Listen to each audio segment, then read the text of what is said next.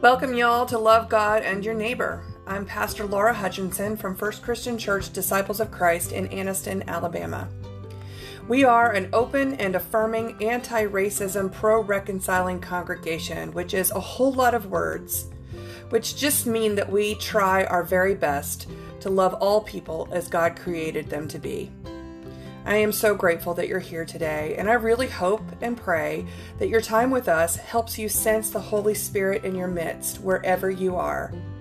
May you be blessed by the words spoken, by the music played by our music director, Gerald Roberts, and our trumpeter, Annie Ingram, and by the hymns sung by our worship leader, Jason Wright. Whether you are here simply to listen to the music or to hear the sermon or to participate in the whole service, this is a time of worship, a time to bring our whole selves into the presence of God and to ask God to accept our praise and our love however we are led to express it. There are several ways that we can worship our Lord and Savior. One is to sing, and so I encourage you to sing today. Another is to pray. You can worship by studying the scriptures. You can worship by celebrating the Lord's Supper, which we will do today, and you can worship by giving of your tithes and offerings. Tithing is a spiritual discipline that helps us grow closer to God and to give thanks to God for all that God has given us. Whether your tithes and offerings are given to your home church or to us, God receives them with joy and love.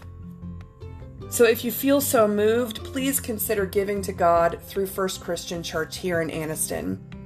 You can either go to our webpage, www.fccanniston.org, scroll down to the bottom of the page and click the Donate Now button. PayPal is the only functioning donation option for the time being. Otherwise, you can donate by sending a check to First Christian Church, 1327 Layton Avenue, Anniston, Alabama, 36207. And so now I invite you to gather your elements for communion. Gather bread or crackers, juice or wine. And I invite you to light a candle. Let us welcome in the light of Christ as we come to the Lord with adoration and love. You may pause this recording while you go and get what you need. Now, all of our hymns can be found in your Friday Reminders email. If you don't currently get that email, contact us on our website, www.fccanniston.org, and ask us to add you to our list. And now, let us sing our first two hymns of praise. This is a day of new beginnings, hymn number 518. And all who hunger gather gladly, hymn number 419. Let us sing together.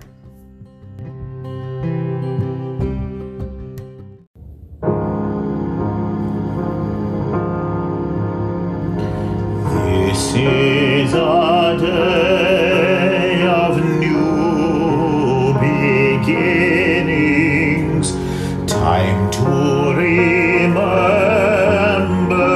and move on, time to believe what love is bringing, laying to rest the pain that's gone.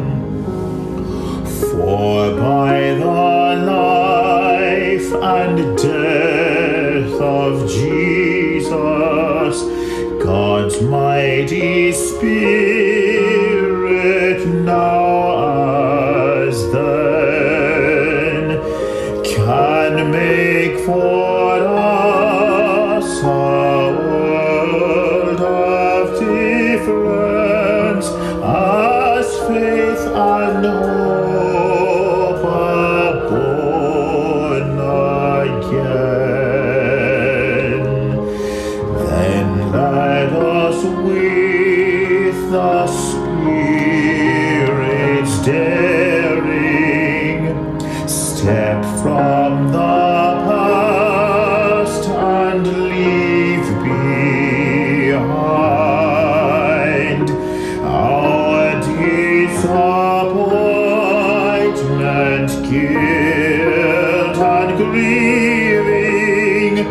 seeking new paths and shore to find.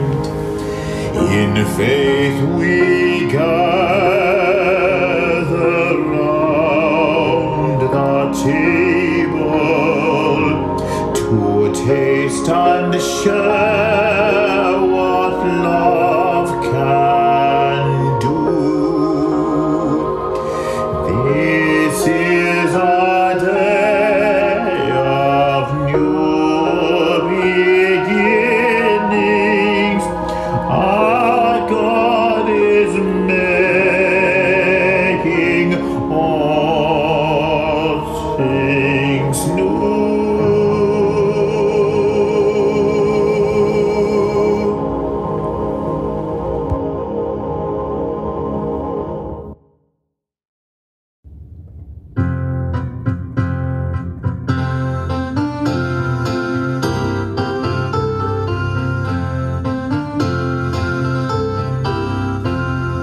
All who gather gladly. Holy manna is our bread, come from the wilderness and wandering. Here in truth we will be fed.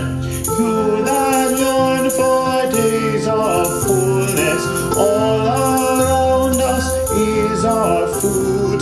Taste and see the grace eternal. Taste and see that God is good. All who hunger, never strangers, seeker be our welcome guest. Come from restlessness and roaming. Here in joy we keep the feast. We that once were lost and scattered, in communion's love has stood. Taste and see the grace eternal. Taste and see that God is good. All who hunger sing together. Jesus Christ is living bread. Come from loneliness and longing. Here in peace we have been led. Blessed are those who from this table live their days in gratitude. Taste and see the grace eternal. Taste and see that God is good.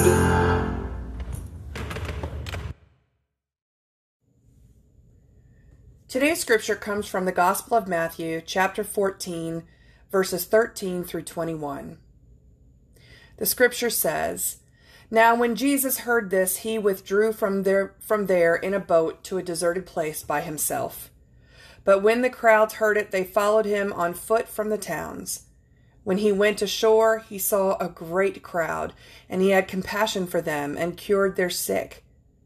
When it was evening, the disciples came to him and said, 'This is a deserted place, and the hour is now late. Send the crowds away so that they might go into the villages and buy food for themselves.' Jesus said to them, 'They need not go away. You give them something to eat.' They replied, 'We have nothing here but 5 loaves and 2 fish.' And he said, 'Bring them here to me.' Then he ordered the crowds to sit down on the grass. Taking the 5 loaves and the 2 fish, he looked up to heaven and blessed and broke the loaves and gave them to the disciples, and the disciples gave them to the crowds. And all ate and were filled, and they took up what was left over of the broken pieces, 12 baskets full. Those who ate were about 5,000 men, besides women and children." The word of God for the people of God. Thanks be to God.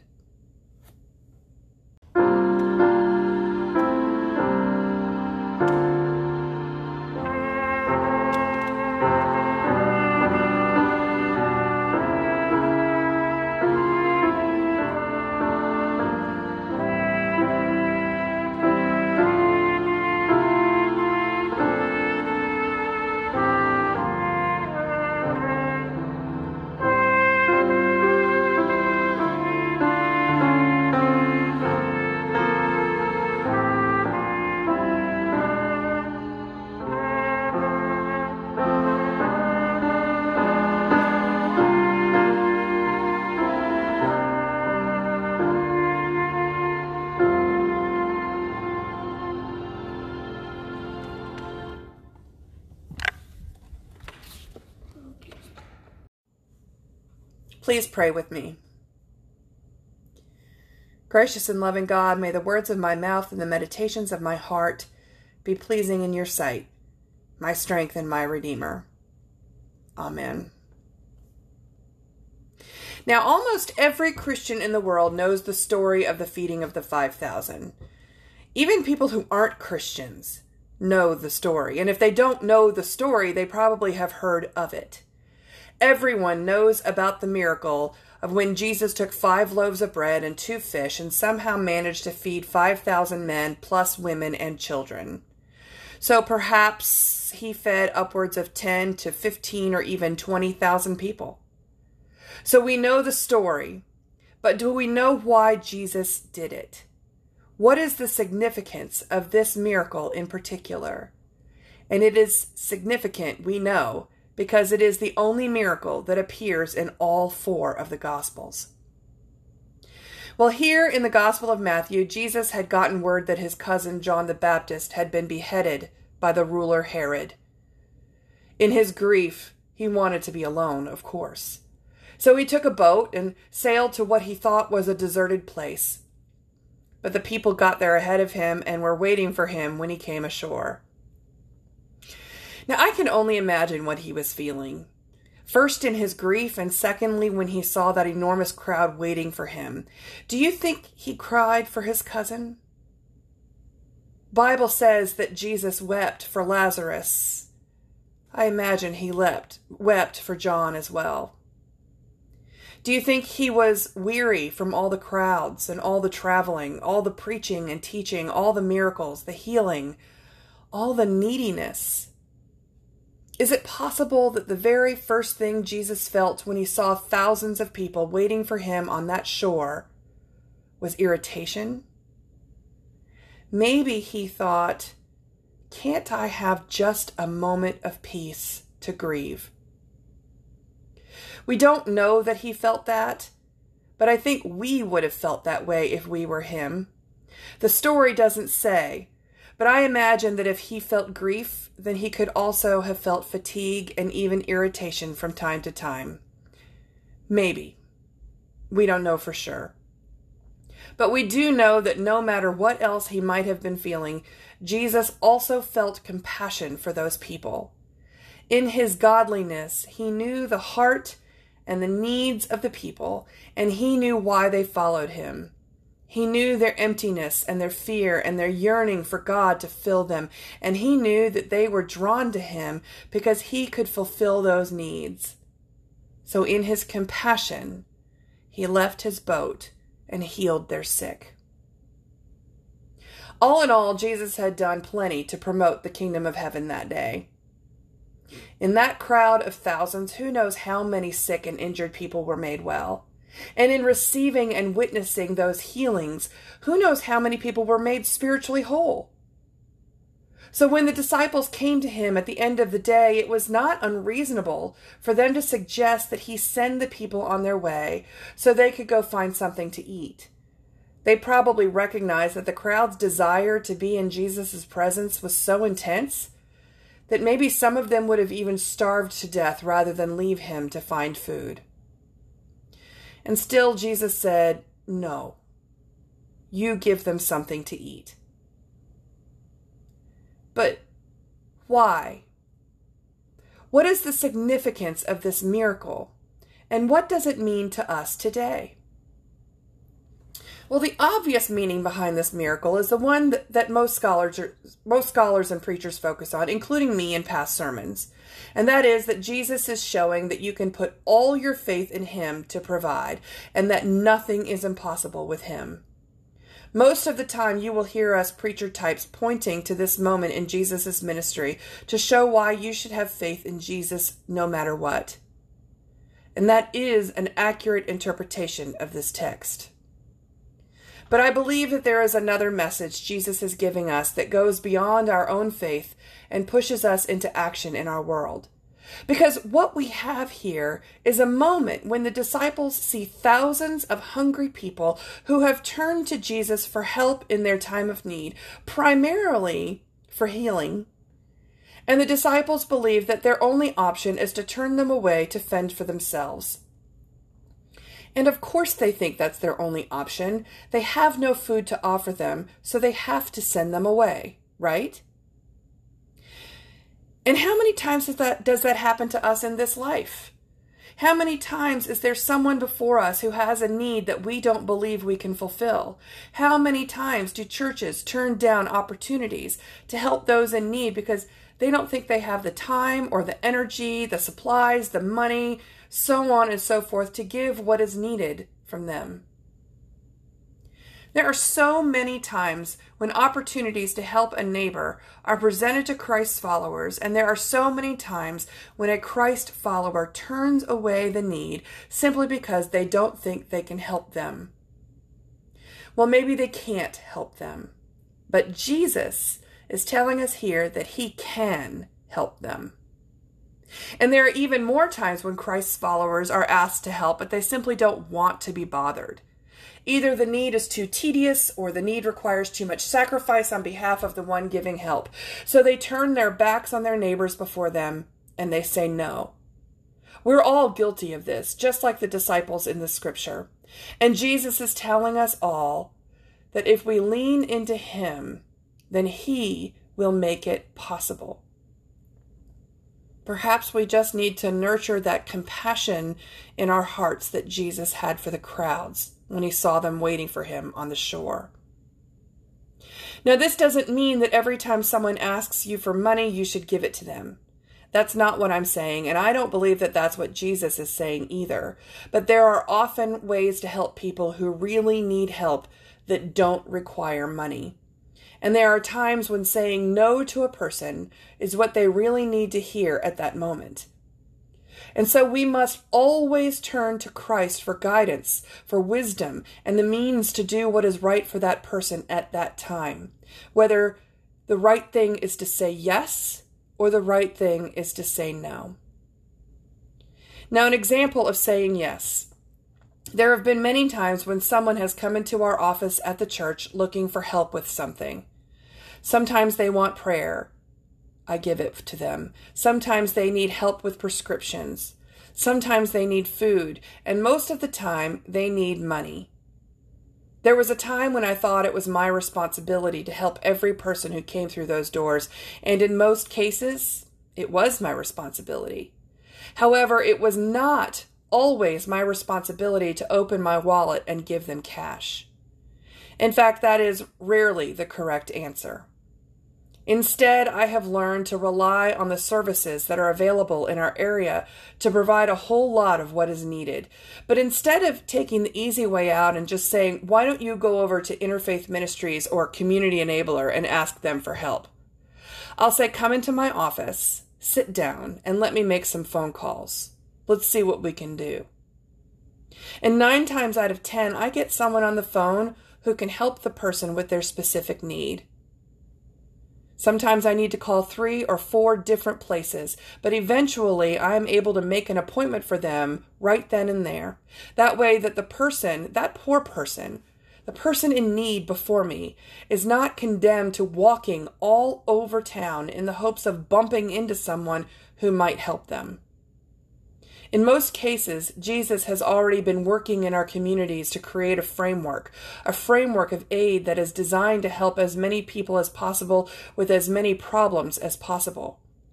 For us, it's important to do the legwork and to find out what is available so that we can help make appropriate referrals when they are needed. There are other times, though, when people need more from us. For example, you might be faced with an opportunity to take someone into your home in order to help keep them from becoming homeless.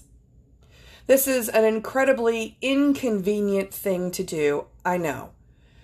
But really, neither was serving food to 15,000 people, was it? Even if they had enough for everyone, which of course they did in the most miraculous way, right? Again, I don't mean that you should take every homeless person you meet into your home. That is unwise. But there might be a time when you know in your heart of hearts that Jesus is asking you to help someone in this way. And you have to make a decision right then. These questions might come up in your mind. Questions like, what if I can't afford to feed this person for very long? What if they end up having to stay longer than we had planned? What if they are annoying? What if they steal from me? What if they end up being too demanding or requiring more time than I have to give? What if? And Jesus points us back to moments in his ministry when he told parables of doing inconvenient things to help others, or when he and his disciples did inconvenient and seemingly impossible things to help others in God's name. And each time the kingdom of God was strengthened by those moments of sacrifice and grace. And they created another door through which a person could enter that kingdom themselves. The thing is, though, most of the time, helping someone isn't difficult or strenuous or expensive or even time-consuming. Most of the time, it just requires a little faith that God will take care of the details. All you have to do is say, let me see what I can do. There have been so many times in our lives when we have let these chances to help others pass us by. Times when we have felt overwhelmed by the task and thought that it was impossible. Times when someone in our presence was hungry, but we didn't think we had the time or the means to feed them. Times when someone needed something, but we were too distracted or busy or tired to want to stop and help. Or times when someone needed something and we simply didn't want to make the sacrifice that we'd have to make to provide for them, or times when a problem seemed too large to solve and required too many resources, too much money, and too many people. But Jesus is telling us that if we depend on him, he will show us the way, give us the means, give us the energy, and take care of the details to be able to help make that happen. The thing is, there really is plenty of food in this world to feed every person, isn't there? And there is plenty of money to provide for all the needs, right? Imagine if we shared what we have. Imagine if everybody who had shared with someone who didn't have. Now, I'm not promoting specific economic systems or political parties here. I'm talking about living a life of faith as a follower of Christ. I'm asking you, how do you feel called to live your life? And how does this story influence you in the way you live out your faith as a Christian? Well, the People's New Testament commentary says that this story isn't really a story at all. They say that it's actually a commandment for all of us to live by. It says, the command of Jesus transcends the story framework and speaks directly to every reader who has food that could be shared with a hungry world. That food might be actual food, and often it is, but it could also be food for the soul as well. Jesus is asking us to look beyond our assumptions of what could happen in the context of earthly limitations, and instead ask ourselves, what is possible with Christ? The thing is, anything is possible with Christ, especially when we are seeking to answer the two commandments, to love God with all our hearts and to love our neighbors as ourselves. That day in that deserted place, the disciples forgot for a moment who their rabbi was. They forgot with whom they traveled. They forgot all of the miracles that they had seen him do, even just that very day. And all they could do was focus on an insurmountable problem that could only be solved by sending the people away. They had thousands upon thousands of people who needed to be fed and supposedly no way to feed them. And so Jesus said, they do not need to go away. You give them something to eat. And of course they replied, we have nothing here but 5 loaves and 2 fish. And Jesus said, bring them here to me. So what would happen if every follower of Christ faced every dilemma by taking what they had to Jesus and saying, what can you do with this? I mean, can you just imagine? The thing is, There have been followers throughout history who have done just that, and they have made an enormous difference in people's lives. Martin Luther King Jr., John Lewis, Thurgood Marshall, and Rosa Parks said, "Jesus, here's the problem. What can you do with this? And with what I have to give." And they ended up making the world a safer, more just place for people of color in the United States of America. We still, of course, have a long way to go, but the hope of success is there because they did their part to help others.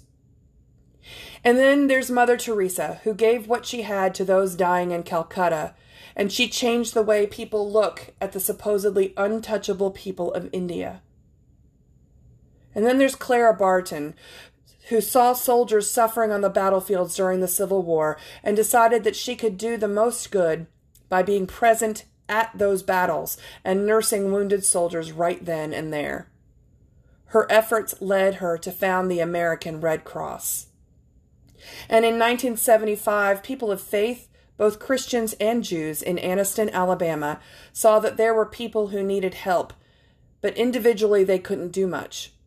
So they decided to pool their resources to address those needs, thus forming Interfaith Ministries, an organization that provides everything from help with bills and rent to prescription assistance to dental care to providing fresh produce to people living in a food desert and so on and so forth. None of those people expected to begin something as monumental as what they ended up doing. And most of the people who end up saying yes to a request for help never end up becoming famous or starting national movements. But they change the world nonetheless. When Jesus fed those people in the wilderness that day, he didn't save a life or change world policy or do anything but provide enough bread and fish to fill those hungry people's bellies. But what he did do was teach the world a lesson about how miraculous it can be when you simply agree to do what you can with what you have for another person in need. And when you do that, you lay another brick in the road leading us all to the kingdom of God. Amen. Amen. I invite you to sing together Community of Christ, hymn number 655.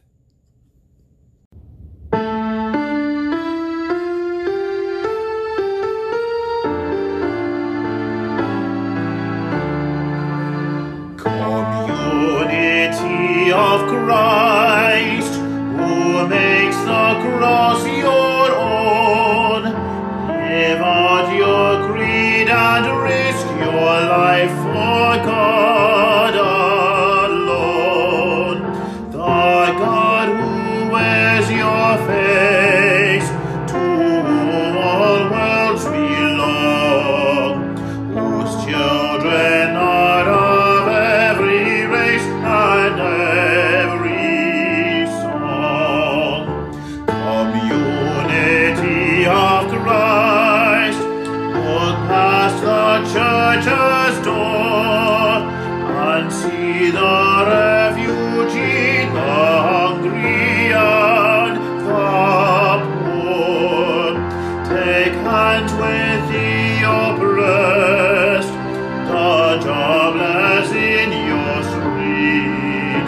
Take towel and water that you wash your neighbor's feet. Community of Christ, through whom the world must sound, cry out for justice and for peace the whole world round. Disarm the powers at war and all that can destroy.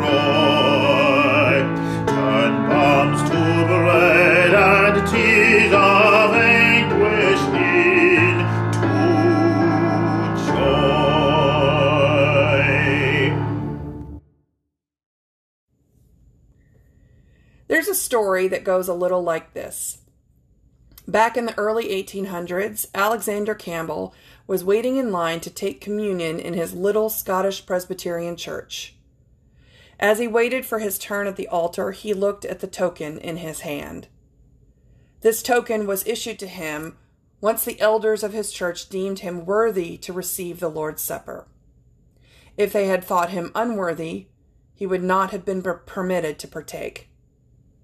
Well, as he moved up in the line, he realized what a terrible thing that was for a fellow human being to decide whether or not you could sit at the Lord's table. The Lord's table should be open to all, he thought. After all, Jesus died for all of us. And if we love Christ as our Savior, what difference does it make if we are Scottish Presbyterian, Anglican, Baptist, Catholic, or whatever? We want to eat the supper laid out for us by our Lord, and no one can keep us from eating it, because Jesus invited us. When Campbell finally stepped up to the altar to present his token, he threw it down upon the altar and walked out. Apparently, that was one of the influencing moments that led to the founding of the Christian Church Disciples of Christ movement. Now, I don't know if that story is true or if it is just legend, but I do know that it really does illustrate the ideals and beliefs of our founders, Thomas and Alexander Campbell, Barton W. Stone, and Preston Taylor. They understood that to be a Christian is to love God through Jesus Christ and to believe that Jesus is the Son of God. They believed that the communion table was a place of unity for all Christians, no matter what denomination or doctrine or creed you might adhere to. This is the place where we put aside our differences of biblical interpretation, our differences of worship style, our theological opinions, and this is the place where we simply worship Christ as our Savior. It is here at this table, in the eating of this meal, that we remember what God did for us through Jesus. And it is here that we, as followers of Christ, are made one. Come to the table to eat. Come and worship your Savior. On the night when the Lord was betrayed, he took the bread, blessed it, and said, "This is my body broken for you. Eat it in remembrance of me." In the same way, after supper, he took the cup, blessed it, and said, "This cup is the new covenant in my blood. As often as you drink it in remembrance of me. For as often as you eat this bread and drink of this cup, you proclaim the Lord's death until he comes again." Let us pray. Precious God, we thank you for your Son, for coming to us as a human being, and we thank you for literally giving everything to save us from our sins. Forgive us this day, O Lord, and wash us clean of all the wrong we might have done. Help us to be better, more loving, more sacrificial, more kind, more forgiving, more generous with our fellow human being, and help us to live the gospel with every breath we take. Bless this bread and this cup, and may your grace and love fill us in the eating of this humble meal. Amen. I invite you now to eat. This is the body of Christ broken for you. And drink. This is the blood of Christ, the cup of salvation.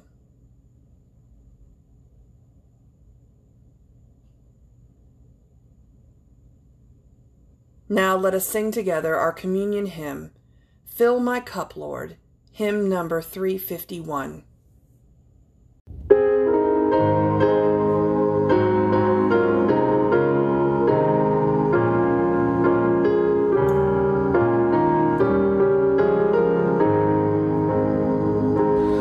Like the woman at the well, I was seeking for things that could not satisfy.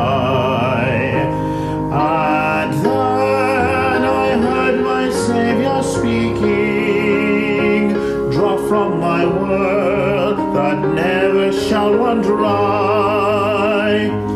Fill my cup, Lord, I lift it up, Lord. Come and quench this thirsting of my soul. Bread of heaven, feed me till I want no more. Fill my cup, fill it up and make me whole.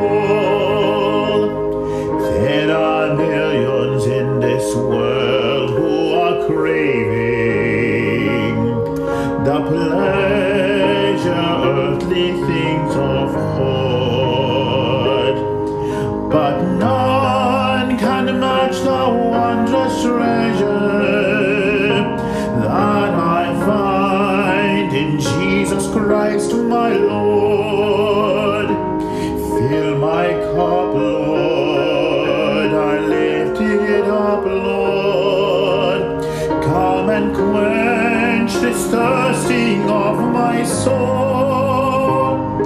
Bread of heaven, feed me till I want no more. Fill my cup, fill it up and make me whole. Fill my cup, Lord, I lift it up, Lord. Come and quench this thirsting of my soul.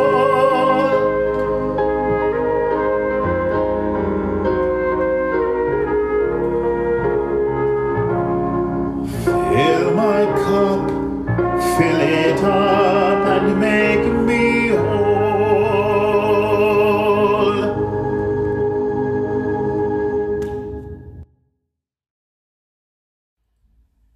Join me in the Litany of Remembrance, which you can find in the About This Episode section of the podcast.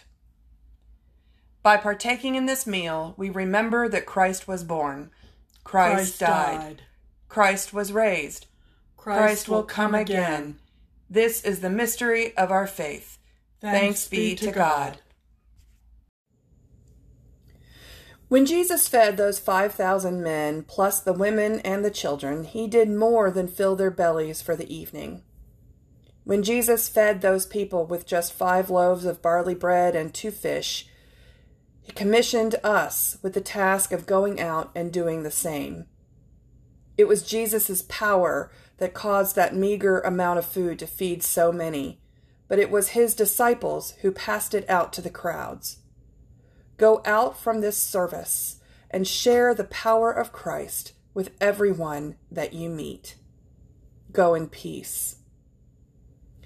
And now let us sing together our hymn of sending forth, Lord, whose love through humble service.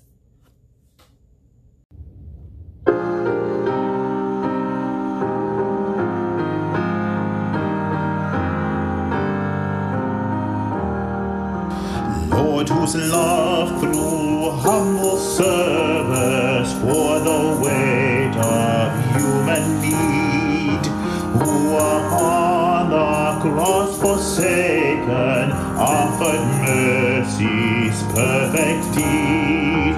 We, your servants, bring the worship, not a voice alone but heart, consecrating to your purpose every gift that you impart. Still your children wander homeless, still the hungry cry for bread, still the captives long for freedom, still the grief we mourn their dead. As, O Lord, your deep compassion heal the sick and free the soul. Use the love your spirit kindles still to save and make us whole. As we worship, grant us vision till your love's revealing light in its height and depth and greatness dawns upon our quickened sight. Make known the compassion bids us bear, stirring us to tireless striving, your abundant life to share.